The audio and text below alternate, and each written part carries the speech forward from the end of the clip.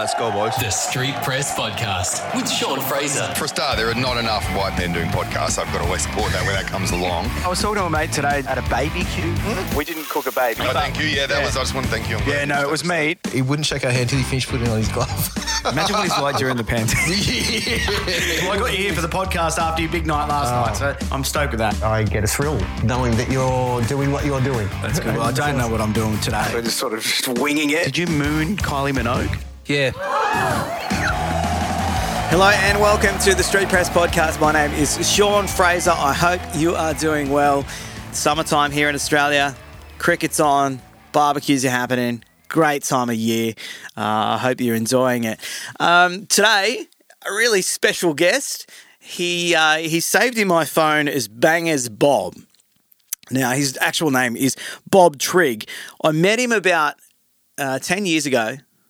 I was driving around and I bumped into him at a stall. He was cooking sausages, not just any sausages, gourmet sausages. And there he was, standing there cooking some sausages with his blue mohawk, and we were having a chat all those years ago. And anyone who's got a blue mohawk is a friend of mine, and we got talking about music. Turned out he'd been a bit of a road dog. He'd been on the road with a lot of big Aussie artists, and I was very interested in his story.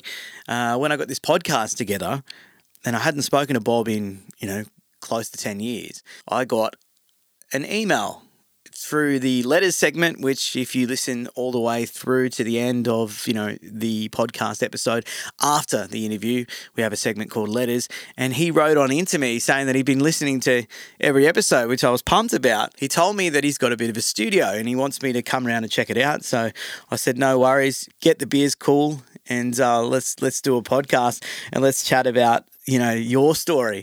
And I was really, really pumped for this one. And I headed over to Hardy's Bay and we sat down, turned the mics on, cracked a couple of tinnies and had a chat. And he spoke about the touring days, some of the bands that he toured with, his favourites, some of the ones that really let him down. There's one band in particular, and it's in this interview.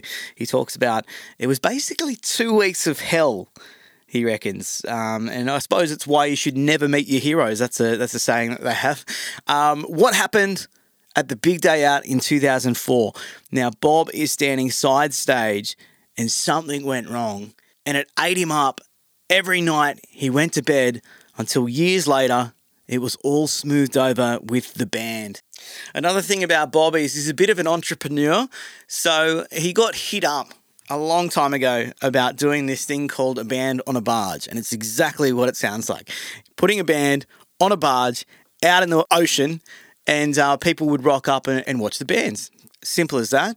But council weren't too keen on the idea, so he tells the story of the glory days of the band on the barge out at Hardy's Bay. Let's get him on. The man from Bangerz and Mosh studio, the old touring manager to many Aussie bands, Bob Trigg. Here we are. Hi. We got Bob. Checking my phone. Bob, I'm in your studio, mate. This is a very cool place, and it's just below your house. This is sick. Thank you. Did you build this one yourself? No, I didn't. Shout out to my builder, Brent, BBM Constructions. Amazing. Brent and Brandon and Barney, all the Bs. They did it. It took maybe, I'm just going to say 7 months. It was pretty quick. It's unreal. So no one can actually see the room that we're sitting in. But yeah, you go down these steps, open up this big wooden sliding door, and then straight into the studio. And the studio's got everything. It's got guitars all over the walls. It's got a and B room. Mm-hmm. Last time I saw you was, I reckon, close to 8 or 9 years ago. I was driving around in this radio van, and I think I popped in to a place just up the road here, and you were cooking the barbecue. Correct. And that's it's just I didn't have this. No. Yeah, oh, that's right. You had a blue mohawk. What happened to the blue mohawk? Yeah. How long did that last? It was the whole time that I was doing that barbecue. So the barbecue, it It was called Bangerz and Mosh. It Yeah. still is. So the studio is called Bangerz and Mosh. I just basically transferred the name of the barbecue sausage business Into a to studio. my studio. Yeah. Like, why not? Yeah. And all 200 of my Instagram followers jumped across with me at the same time. But I'll probably hopefully get more followers after this podcast. But Let's hope so. yeah. Mum might come and check it out. Yeah. Yeah. But shit, now I've totally forgotten what we were talking about. we My saw blue you- mohawk. Yeah, you had the blue mohawk I was and you were cooking sausages. Cooking sausages. And Yeah. it was like a rock and roll themed barbecue. Travelled around, did markets and festivals and down the front here at Hardy's Bay. It was fun while it lasted, but it was like gambling. And I'm not a gambler. So you could be out there in perfect weather and 5 people will show up and you're throwing bread and sausages away at the end of the day, and it just got a bit soul destroying. Yeah. But I mean, when you had great days, it was like, I guess, winning at the track or on the pokies. Like, yeah, happy days. Yeah, especially if you went to like a festival or you're working at the fairs and stuff. festivals were brutal, man, because a lot of people, they're there for the bands. They're not there so much for the food, and you just sort of like just slapping it together and throwing it out there, and it was, they weren't that much fun, to be honest with you, but I'm glad I did it for the experience. And the barbecue was cool. It was like a pig. It was shaped like a pig that was like in a heavy metal band as well. Yeah. Like he had a blue mohawk, chains and a couple of piercings and stuff. Pretty stereotypical, I guess, but yeah, he was the centerpiece of the whole thing. He actually got a lot of comments. I've actually still got the barbecue, but it's going to be like, what are those things, when you go to like an old hunting bar and they have the heads of the animals? He's going to be on display soon. I just On the haven't- wall somewhere? Yeah. Yeah. As you walk into the studio, because he's played a special part in my life. That pig. His name's Brent. Yeah, that's As right. well. Brent the Metal Pig. Yeah. That's it. So he was kind of, I guess you could say, Brent the Metal Pig was my alter ego. Like, who hasn't wanted to be heavy in a heavy metal band? Yeah. I mean, He was heavy metal. Yeah, he was. He was like literally heavy metal. he was damn heavy, man. Especially when you were packing up by yourself at the end of a long, hot day. When I saw you there with the blue mohawk and the barbecue, I was like, this guy's up guy's my tripping. alley for sure. And I stopped and came over and had a chat with you. And then it turned out we had a lot in common. You love music, but you've worked in the music industry probably before I was born, maybe. I don't know. But When were you born? 89. Ooh, no, I hadn't. Well, You're not that old, eh? No, I'm not that old. I was in 6th grade in 1989. There you go. Wasn't quite in the music industry. I did work in the music industry for many years, which was amazing part of my life. I joined bands when I was about 16, 17, playing drums in like punk rock bands. My gateway band for the guitar was AC/DC because it's pretty easy to figure out the chords. They're a lot of the same chords, just different rhythms. Yeah. Oh, but they're still, to this day, they are my favourite band. And then that band called Nirvana put out Nevermind. Heard of them. Changed my life. So, yeah, when Nevermind came out, I was like, wow. And they're still only playing like a handful of chords, but it's like different to AC/DC. And then the drummer, Dave Grohl's, like he's a hero of mine. But, yeah, so that came out in 92 and we sort of formed our first band after that. Fast forward a few years and I'd finished school but didn't really know what I wanted to do with my life. But I'd still go and see gigs all the time and I'd always be fascinated with what the person was doing that wasn't in the band but was standing behind the big desk with all the knobs and buttons and slidey things. And I was like, what are they doing? And as it turns out, they were controlling the sound and I was like, that is a cool job. That's what I want to do. So the first year out of school, so I would have been 19, we were sitting on the grass at Homebake just having a beer or whatever and I was looking at all the people on stage setting stuff up and I turned to my right and there was a person there with a laminate, like a backstage pass. Yep. And I was like, whoa, hey, are you in a band? And he was like, nah, I'm a sound guy. It was better than meeting someone in a band for me. I was like, no way, and how do you do it and all this? How did you get into it? And they said that they just sort of hung out with the bands. Like they played music as well, but they just, much like me, they had no idea, but they would sort of help set up the PA and stuff. So that's kind of how I got into it, I guess. Every time we did a gig, like my band, I would set up the PA and just plug stuff in wrong and make horrible feedback, but gradually worked it out. But that's handy when you're starting a band, and if you're putting on your own shows, for example, it costs money to hire the mixing guy, and they're worth every 100%. cent. But if you can do it yourself, that's pretty handy. For sure. So that's how I started getting into it. And I remember I went to a thing at the Manning Bar at the Sydney University, which was like a DW drum clinic. And I ran into this guy there purely by luck, and we got talking. And he was in a band that were looking for a sound guy. And I said, I'm a sound guy. Total bullshit. But he said, really? Okay, cool. Well, you should come and have, like, we're about to go on tour and do we're supporting this band called George. They were pretty big. They had a female singer. They had a #1 record for a while. They were a pretty big band. But anyway, this band that I was working for, who were called Waikiki, we're going to go on tour with them and play a couple of shows. And I don't know how, why, or when, but I just did everything I'd sort of read about and taught myself to do. They all came up after and said, that was the best the band's ever sounded. Wow. Here's the next list of dates, so like huge list of dates.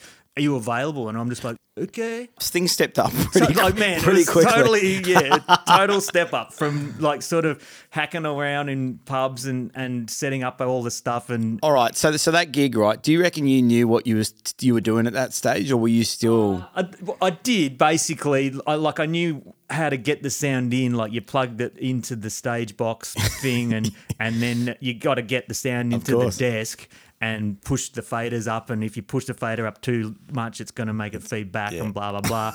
I'm a bit of a sponge. Like I've been watching other sound people for ages and ages. So, that's sort of how I did it. They said, come on tour and see what happens. And I was like, okay, great. And went on tour, and the rest is history.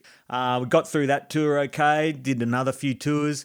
Maybe a year or so later, parted ways with that band. But then by then I'd toured enough with another band, and they were looking for a sound guy, or sound person, I should say. And they said, are you available? Yep, cool. And then that happened, and we ended up going through that venue called the Annandale Hotel. And what happens in venues like that, there's an in-house sound engineer, and they were about to part ways with the current one that they had for some reason.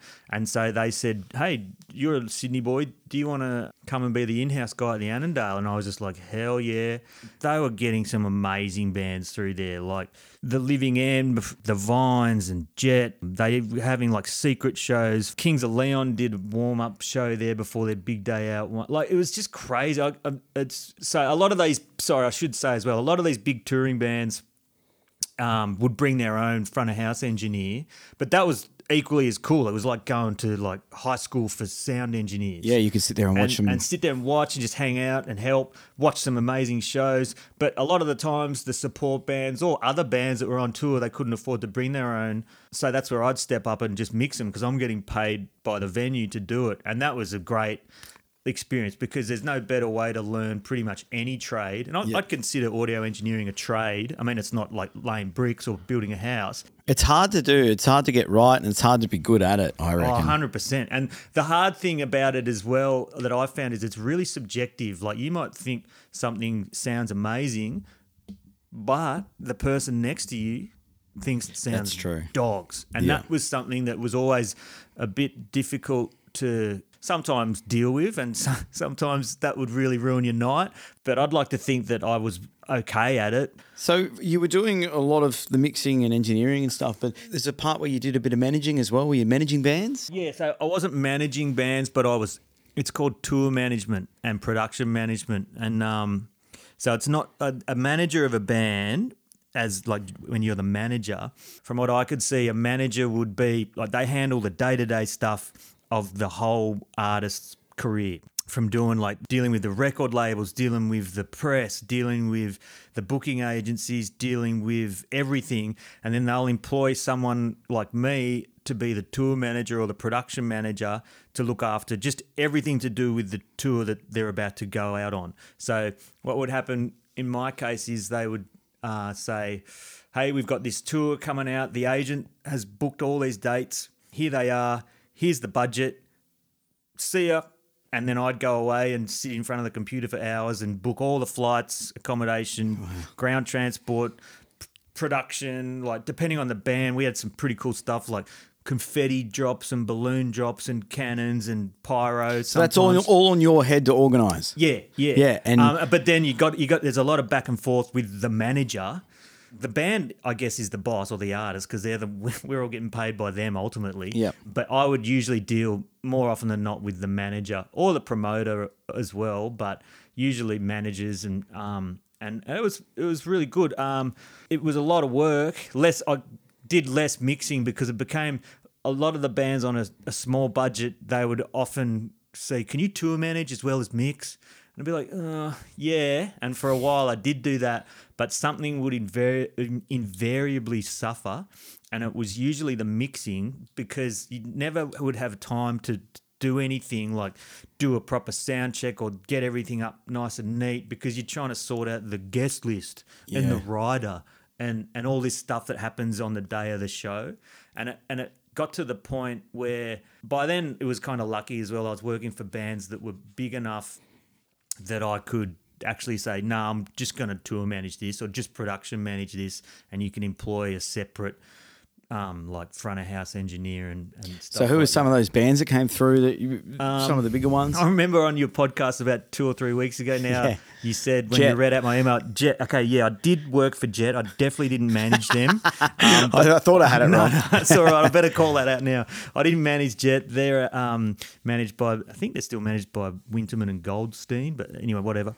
I guitar teched for Jet, which was unreal. Yeah. It was just for one tour, and it was the Big Day Out tour of 2004, which was amazing because that was the year that they put out Are You Gonna Be My Girl?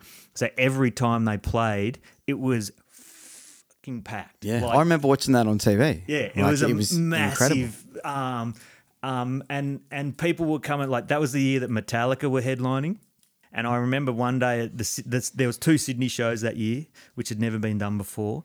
And I turned around and behind me was James Hetfield and Kirk Hammett so from cool. Metallica watching Jet from this. And I'm just standing, and Kirk Hammett goes, "Can I stand here?" And I'm like, "Yes." Like, of course you can. Yeah. You can do whatever you want, man. You know- Kirk Hammett from Metallica. But I was in Las Vegas once. I thought, and I'm walking through. I saw Kirk Hammett there at a table, and no one cared who he was. Like it was just, you know what it's like in America. Like, yeah, that's someone famous. Who cares? And I saw him. I just yelled Kirk. I didn't mean to, but I was like, you've seen that person so much in your life. Finally, he was right in front of me, and I went, Kirk, and he just smiled at me. I was like, shit. that's cool, man. It's so. I mean, I was just really stoked because they weren't jerks. You know what I mean? Yeah. And that's really good to know that people who you've always looked up to from when you're a little kid, they're not jerks. So that was a big thrill for me. But actually, that Jet gig was actually kind of shit. Not because the Jet was shit, but the guitar player called Cam, he had, for Are You Gonna Be My Girl, he would always bring out this Gibson SG guitar. It was beautiful, but on at least 2 or 3 of the shows, as he was playing the main riff of Are You Gonna Be My Girl, it cut out. And for like several shows, me and there was another tech and a front of house guy, we thought it was one of the amps, so we would always test everything anyway, and it was always fine before every show. But we never tested it with the SG because the SG was so special, it would only come out for that song. You weren't allowed to touch it. Anyway, one day in Adelaide or Perth, so it was nearly the second last show or the last show, it cut out again. They all cracked the shits and sort of smashed some stuff up, apart from the guitar. And I took that pretty personally because, oh no, I tested everything. Everything worked, and I swear to God, everything worked. Blah blah blah blah blah. I didn't really see them again because they went overseas, and boom, they became Jet, this massive band. And then it would have been about 2 years later, and I was at the Annandale having a drink, and Nick Sester, the singer, comes in and having a beer, blah blah blah, and he has always been really lovely dude. And we were having a catch up, and I was like, "Oh, you've been pretty busy, Nick." And I said, "Hey, man, it hasn't been keeping me awake at night, but man, what happened?" And he goes, "Oh, man, It was that fucking SG. Like, it had a big problem. Okay, so you didn't know until you meet him in the Annandale 2 years later.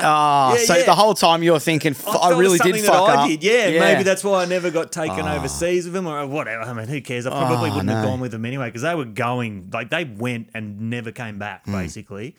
So who knows what could have happened? Probably nothing. But so did you get an apology from? well, it wasn't Nick's fault. He never was grumpy with me, and I remember Cam was a bit grumpy on the day. But whatever. I mean, and this is nothing personal against any of them in the band. It's but just what happens in that and because moment. it was a massive crowd, a big song.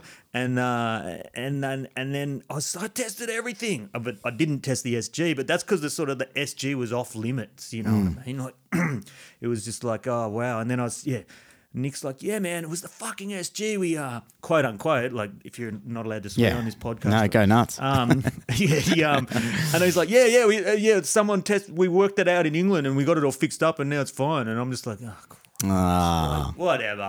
So now I could be massive famous guitar tech, but no, I'm not really that. So annoyed. what did they smash on stage that night? So just the guitars? It was just more of the amps. They definitely didn't smash that fucking SG, that's for sure. Probably should have. There was a few amps, and then backstage in the dressing room, a few tables got turned over and a bit of food. So they were proper angry, like bit cranky because it was. But it was just like, wow, fuck this, like bump. Yeah, it was a bit. They were annoyed. Was the guitar out the whole song, sort of thing, or was it just kept cutting in and out? And so when you're trying to do the bump bump bum and and you can't do it, and there's silence. Oh yeah. And some people in the crowd might be going, "This guy's forgotten how to play the song." Yeah, I know, right? So it was, I don't know, a heat of the moment thing. Like I said, I'm not cranky at any of the Jet dudes. But it was just one of those things. But so that was one band. I mean, that was one band that I did work for. But I got to work for a heap of great other great bands. Anna, my wife, was working with this band that I was working for as well called The Greats. Yeah, I know from Brisbane. They were a really good Aussie band for a long time. So what was Anna doing? Manager? Or? No, so Anna was the tour manager. So what happened there was she was working at a record company, and we were in a relationship. Still are. We've been married for nearly 17. Jesus, you're going to get in trouble here. No, it's our wedding anniversary on Friday, actually. Oh, there you go. Congrats. So we'd been definitely in a relationship for a long time. And she'd just taken a voluntary redundancy from a record company, which was good. And she was just working at the Annandale, helping them out with marketing and stuff. And I was about to, I'd actually won a trip to America because I was flying a lot because of work. Yeah.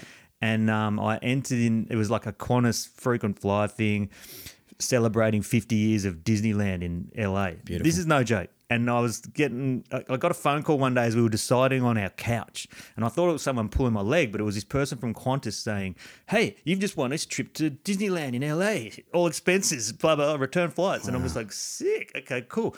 Anyway, told Anna, thought it was bullshitting.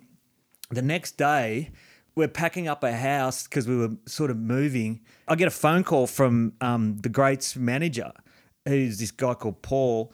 And he goes, hey, I'm in LA, but the Greats are about to do this big tour for the rest of the year. And I need you to put the team together. And I want you to be the tour manager and sound guy. And I'm just like, not this again. Like, I don't want to do the double up thing. Yeah. And I'm like, hey, guess what? I'm going to be in LA like next week. It sounds like full rock star thing. Yeah. We can have a meeting and do all this stuff. And I've actually got a plan for you. Why don't you get my partner to be the tour manager because we can share a room, you'll save money, and she's a woman and there's two girls in the band and they're going to listen to her way more than they listen to me. And Anna's a really good tour manager. She's been doing it her whole life. Again, bit of tall story. And so then, how much had she done? How qualified was she? She was qualified that she'd worked at a record company and worked at the Annandale. So, yeah. You work at the Annandale, you're qualified for anything, believe me. Look, basically to be a good tour manager, you just need to be really organised. Probably a good people person as well. 100%, that helps when you're dealing with not very good people person. She was just perfect person that I could see for the job. And so I put that to Paul, the manager, and he seemed to think it was a really good idea. And so she got the job as the tour manager and I got the job as the production manager and also doing front of house. But that's not a bad double up, you know what I mean? Because you're doing the sound and organising the lot. It's sort of a lot of the same crossover there, but it worked really well, and we had a really long relationship with that band. Like, I mean, so much so that when our first daughter was born, she came on tour with us for a little bit in the tour bus and everything. It was pretty good fun, but that was a cool few years. So did you fly over there with your free Qantas trip? Yeah. We went to. That's so good. It was awesome, actually. Looking back at it, I was actually going over there to propose as well because I thought I'm going to propose to Anna at the Grand Canyon, and but on the way we just got to go meet this manager in LA and have a chat about the rest of our life. One of the first bands I ever worked for, which no one can remember, but they were amazing, was the Sleepy Jackson. Yeah, they were really cool. They were at the point where everyone thought they were amazing, and this was before Luke from the Sleepy Jackson became Empire of the Sun, so it was a pretty exciting time. That was my first trip overseas. We went to England, and that was a lot of fun because he hadn't gotten a record deal over there yet, so there was a lot of interest in him and his band, and but him in particular, I should say. And it was just exciting because I was pretty young, and wow, we're in London, and then we did a big tour around England, and that was cool. And then and they got to support some pretty big bands. Far out. You've been on a lot of tours, or you've helped out a lot of different bands. Well, they were my favourite ones, except, I mean, a couple of them actually weren't my favourite ones. What was your least favourite? It was actually for that band. It was a bummer because it kind of bummed me out, but I don't mind talking about it. But it was that punk band called the Buzzcocks. Yeah, I've heard of them. Yeah. So they sing the song that's on a pretty seminal punk band. They had that song that everybody knows from Shrek. Have you ever fallen in love with I think we'll play it here. Yeah.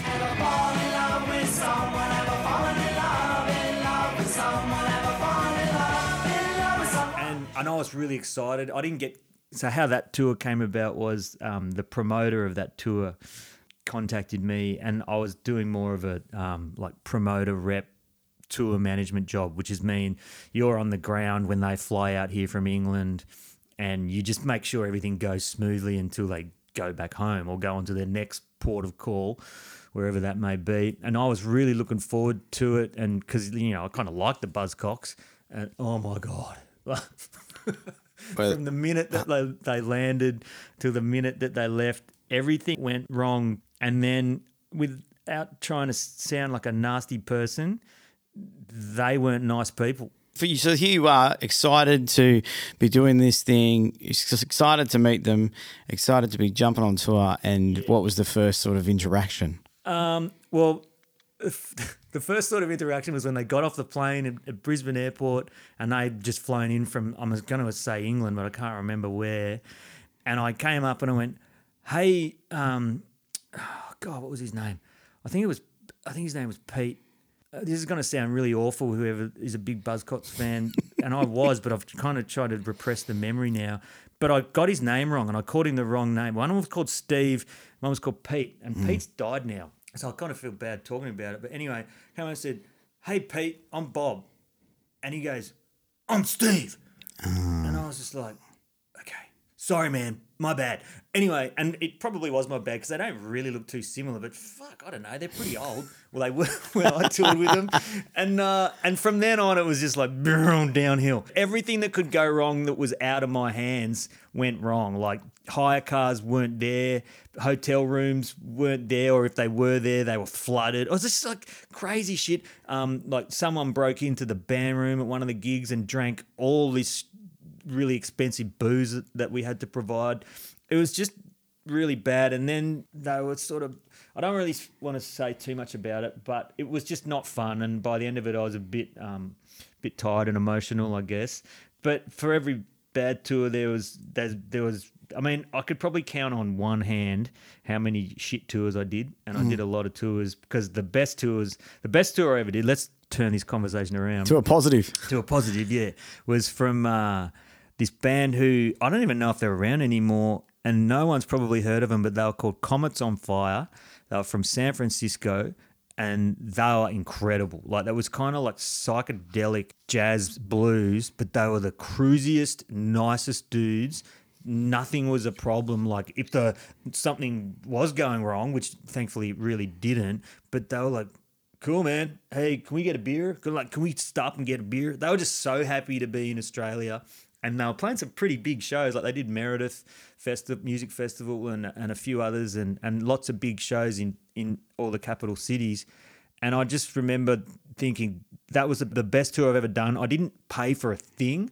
They would kind of use touring as a holiday from I guess their wives and children back at home. Right. So they'd all come over here, and every night with the merch money, they'd take all the merch money, and that's what would pay for the next day's expenses. Okay. And they included me in that as well, which was totally not. They didn't have to, but they were like, "No, man, you're a member." And of the merch band would sell now." pretty well.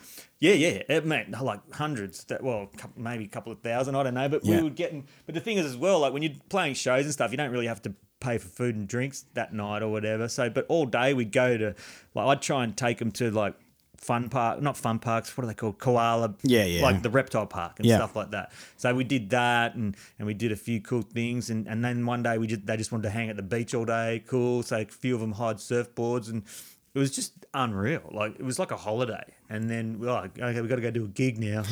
But the gigs are awesome. That's cool though, especially when you're on tour. You've got so much time to chill. Why wouldn't you do it that way though? Yeah. It was a big eye opener. But like now, if ever I'm going on tour, it's the way to do it. Like you're there to have a good time, right? I mean, the band I'm in, Lion Island, right? Lion Island, yep. We are Central Coast band.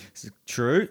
We are gonna go up to Yamba and Tormina. So that's not really good for anyone on the Central Coast. But hey, man, this is a podcast. It goes everywhere. It goes everywhere. Right? It does actually go everywhere. I know, it's gone international. But like, we're not going to worry about doing a sound. I think we're just going to go for a surf and a fish. And nice. So use it as using the band as sort of like a way to get away and have a bit of fun. It is going to pay for it. It's like we kind of use we put all the money that we earn through doing shows and merch and stuff throughout the year. We don't split it all at the end of the night. It just goes into an account.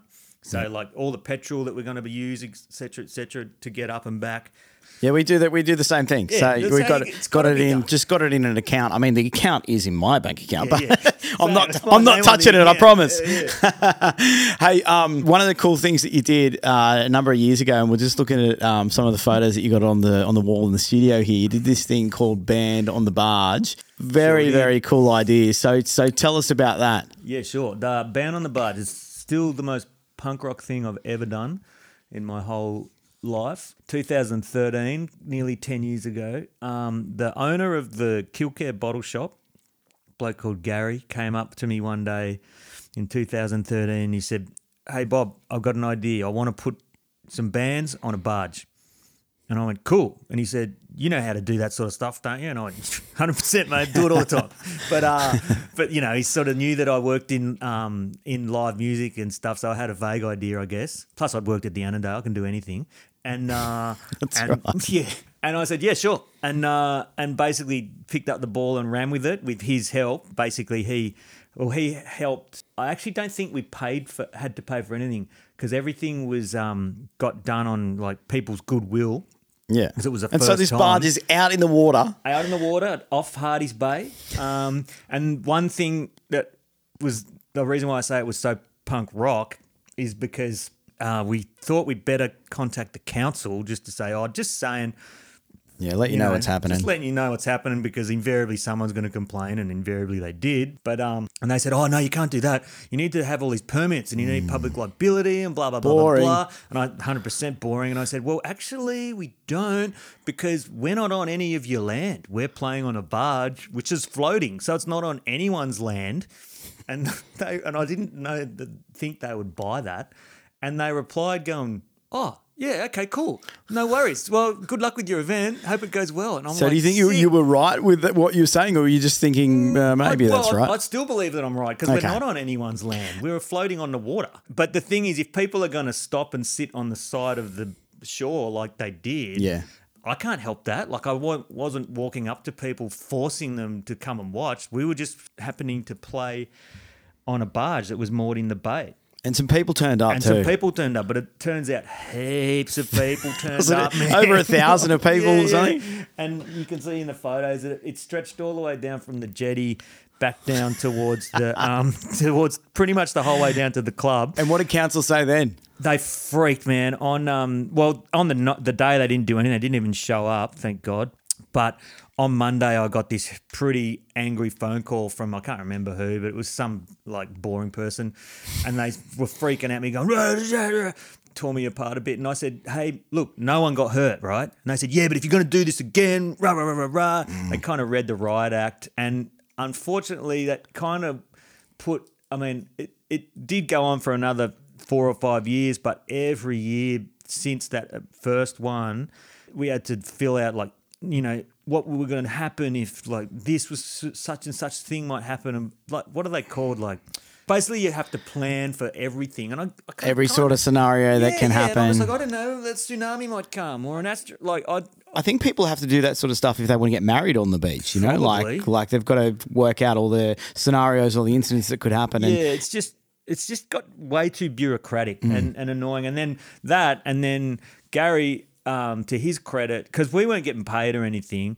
he was paying for everything, and then people started to make money off it. Like Mr. Whippy vans were showing up and stuff and making killings and stuff, and I can't blame him, but at the same time, Gary would be having to foot the bill for the public liability bill each year, which we never had to use because no one was getting hurt. People were there having a good time, but that was a thing that we had to deal with, and in the end, I think it just got.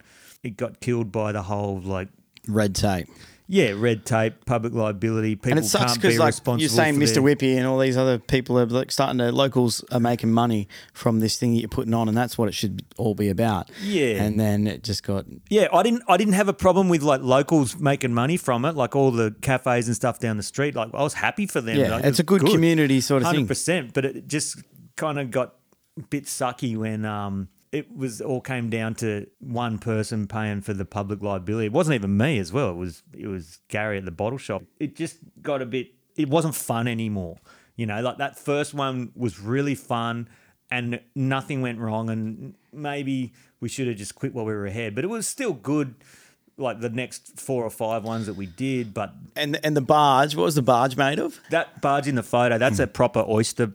Like lease boat, yeah, and we just put like old pallets in that and built a stage on the top. But then one time I built a barge out of screwed together like pallets, but in the gap between the top and the bottom of the pallet I stuffed full of just Coca-Cola plastic bottles, all with their lids tied up. And that was held super a band. Buoyant. Wow. Let's not forget that these bands are just the maximum. It was 3 people with like acoustics. There was no backline or drum kits or anything, but it was solid. We could have had it easy. It was so buoyant. Yeah. I was really pleased with that.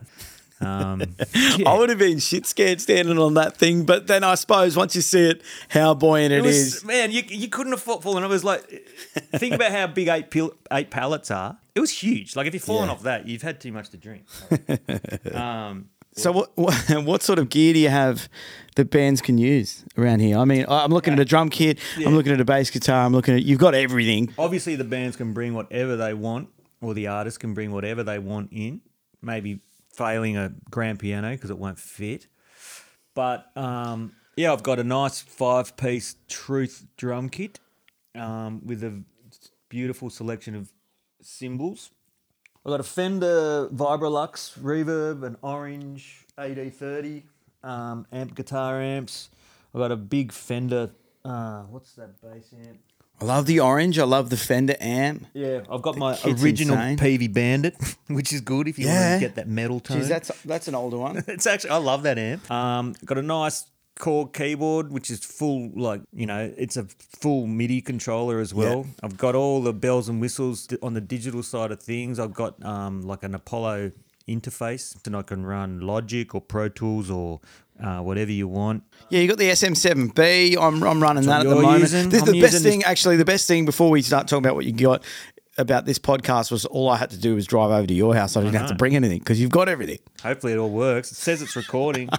I showed you something as well. You've got to download the app, the remote control app. Yeah, I've got what you'd find in pretty much any decent studio, and I'd love for anyone to come and hit me up on my website, which is, again, www.bangerzandmosh, BANGERZANDMOSH.com. There it is. And come and check it out and hopefully come and record. I think once people get in there, they have a look. Photos don't do it justice, actually. Once they get in here, they'll be wowed by it. It's the Central Coast's newest recording studio. It's in Hardy's Bay. It's called Bangerz and Mosh Studio. You got to come and check it out. Come and meet Bob. Say good day to him.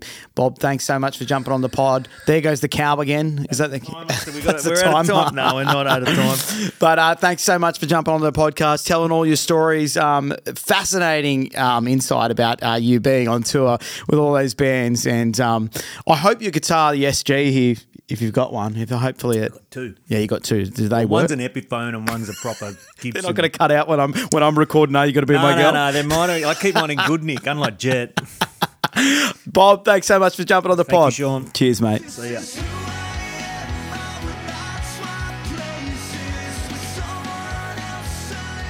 Bob Trigg, the man, the myth, the sausage legend. That's what we'll call him. Thanks for jumping on, man. I'm sure that your studio is going to really kick off in the new year, especially with an attitude like yours. All right, time for this. Letters! Yes, the part of the show called Letters, where you can write on in and say whatever you bloody want about the show, about the interviews, about me. Absolutely anything you want. This one is from Liam. I have been uploading some videos, so obviously I film the podcast sometimes, and I've been uploading them to YouTube. You can find lots of snippets from lots of the episodes on there. Just look for the Street Press Podcast on YouTube. And Liam wrote on the Darren Kiss Chasey video. He says, I'm really loving these. Thanks for these. I wonder if they'll ever make a new album. Well, Kiss Chasey have announced that they're coming back in 2023, and I think they're about to go on tour in May as well. So in terms of whether they'll release something new, I would love to see a new Kiss Chasey record. I mean, it makes sense, doesn't it? They're going to be on tour in May. They've got plenty of time between now and May to knock up something. So Darren and the boys, get cracking. Thanks for your message, Liam, and I will continue to upload videos on the Street Press Podcast YouTube account, so make sure you subscribe to that. And don't forget, if you want to write into the show, hit up the streetpresspodcast.com. On there, you'll find the segment Letters. You can also hit request as well. If you want me to interview an artist, you can request that on there as well. As for my band, the Ritzy Kids, this Sunday, we are playing a stadium show. So we've gone from playing in a pub, where we played one gig at the pub, and now we're going to go play at the stadium. It's at Central Coast Stadium. We're playing just before the Mariners game. We did this song for the Mariners for their season, 2022-23 season, and it was a cover of the Guns N' Roses song, and now they've asked us to play at the pre-show entertainment. So if you get there, we should be on about 2:30 on Sunday afternoon. Catch the Ritzy Kids. We're going to play the Gunners song, and we're also going to do one other song of ours. So heaps pumped for that. Don't forget the headline gig, the big Christmas headline gig at the Sunken Monkey Hotel is happening December 16. We've got Kaylani artists. We've got Star Generation. They're going to be there. Good local acts. They're going to be supporting us on the night. And people are getting behind this gig as well. Four Pines Brewery have decided to give a can of beer to everyone who buys a ticket to the gig. So it's worked out to be pretty good. So you can get a can of beer. Pizzas are $15 on the night, only for ticket holders to the show. And you get a ticket with 3 bands playing. So that's a beer, food, and a show for under $50. If you want to come along, it's going to be a great night. We've got some giveaways as well on the night. And who knows, Santa might be there too. I'm just saying. If you want to grab a ticket to the show, we'd love to see you there. Head to theritzykids.com. All right, don't forget, this is the Street Press Podcast. We drop episodes every single Wednesday. There's going to be a new one out next week. Until then, ta-da.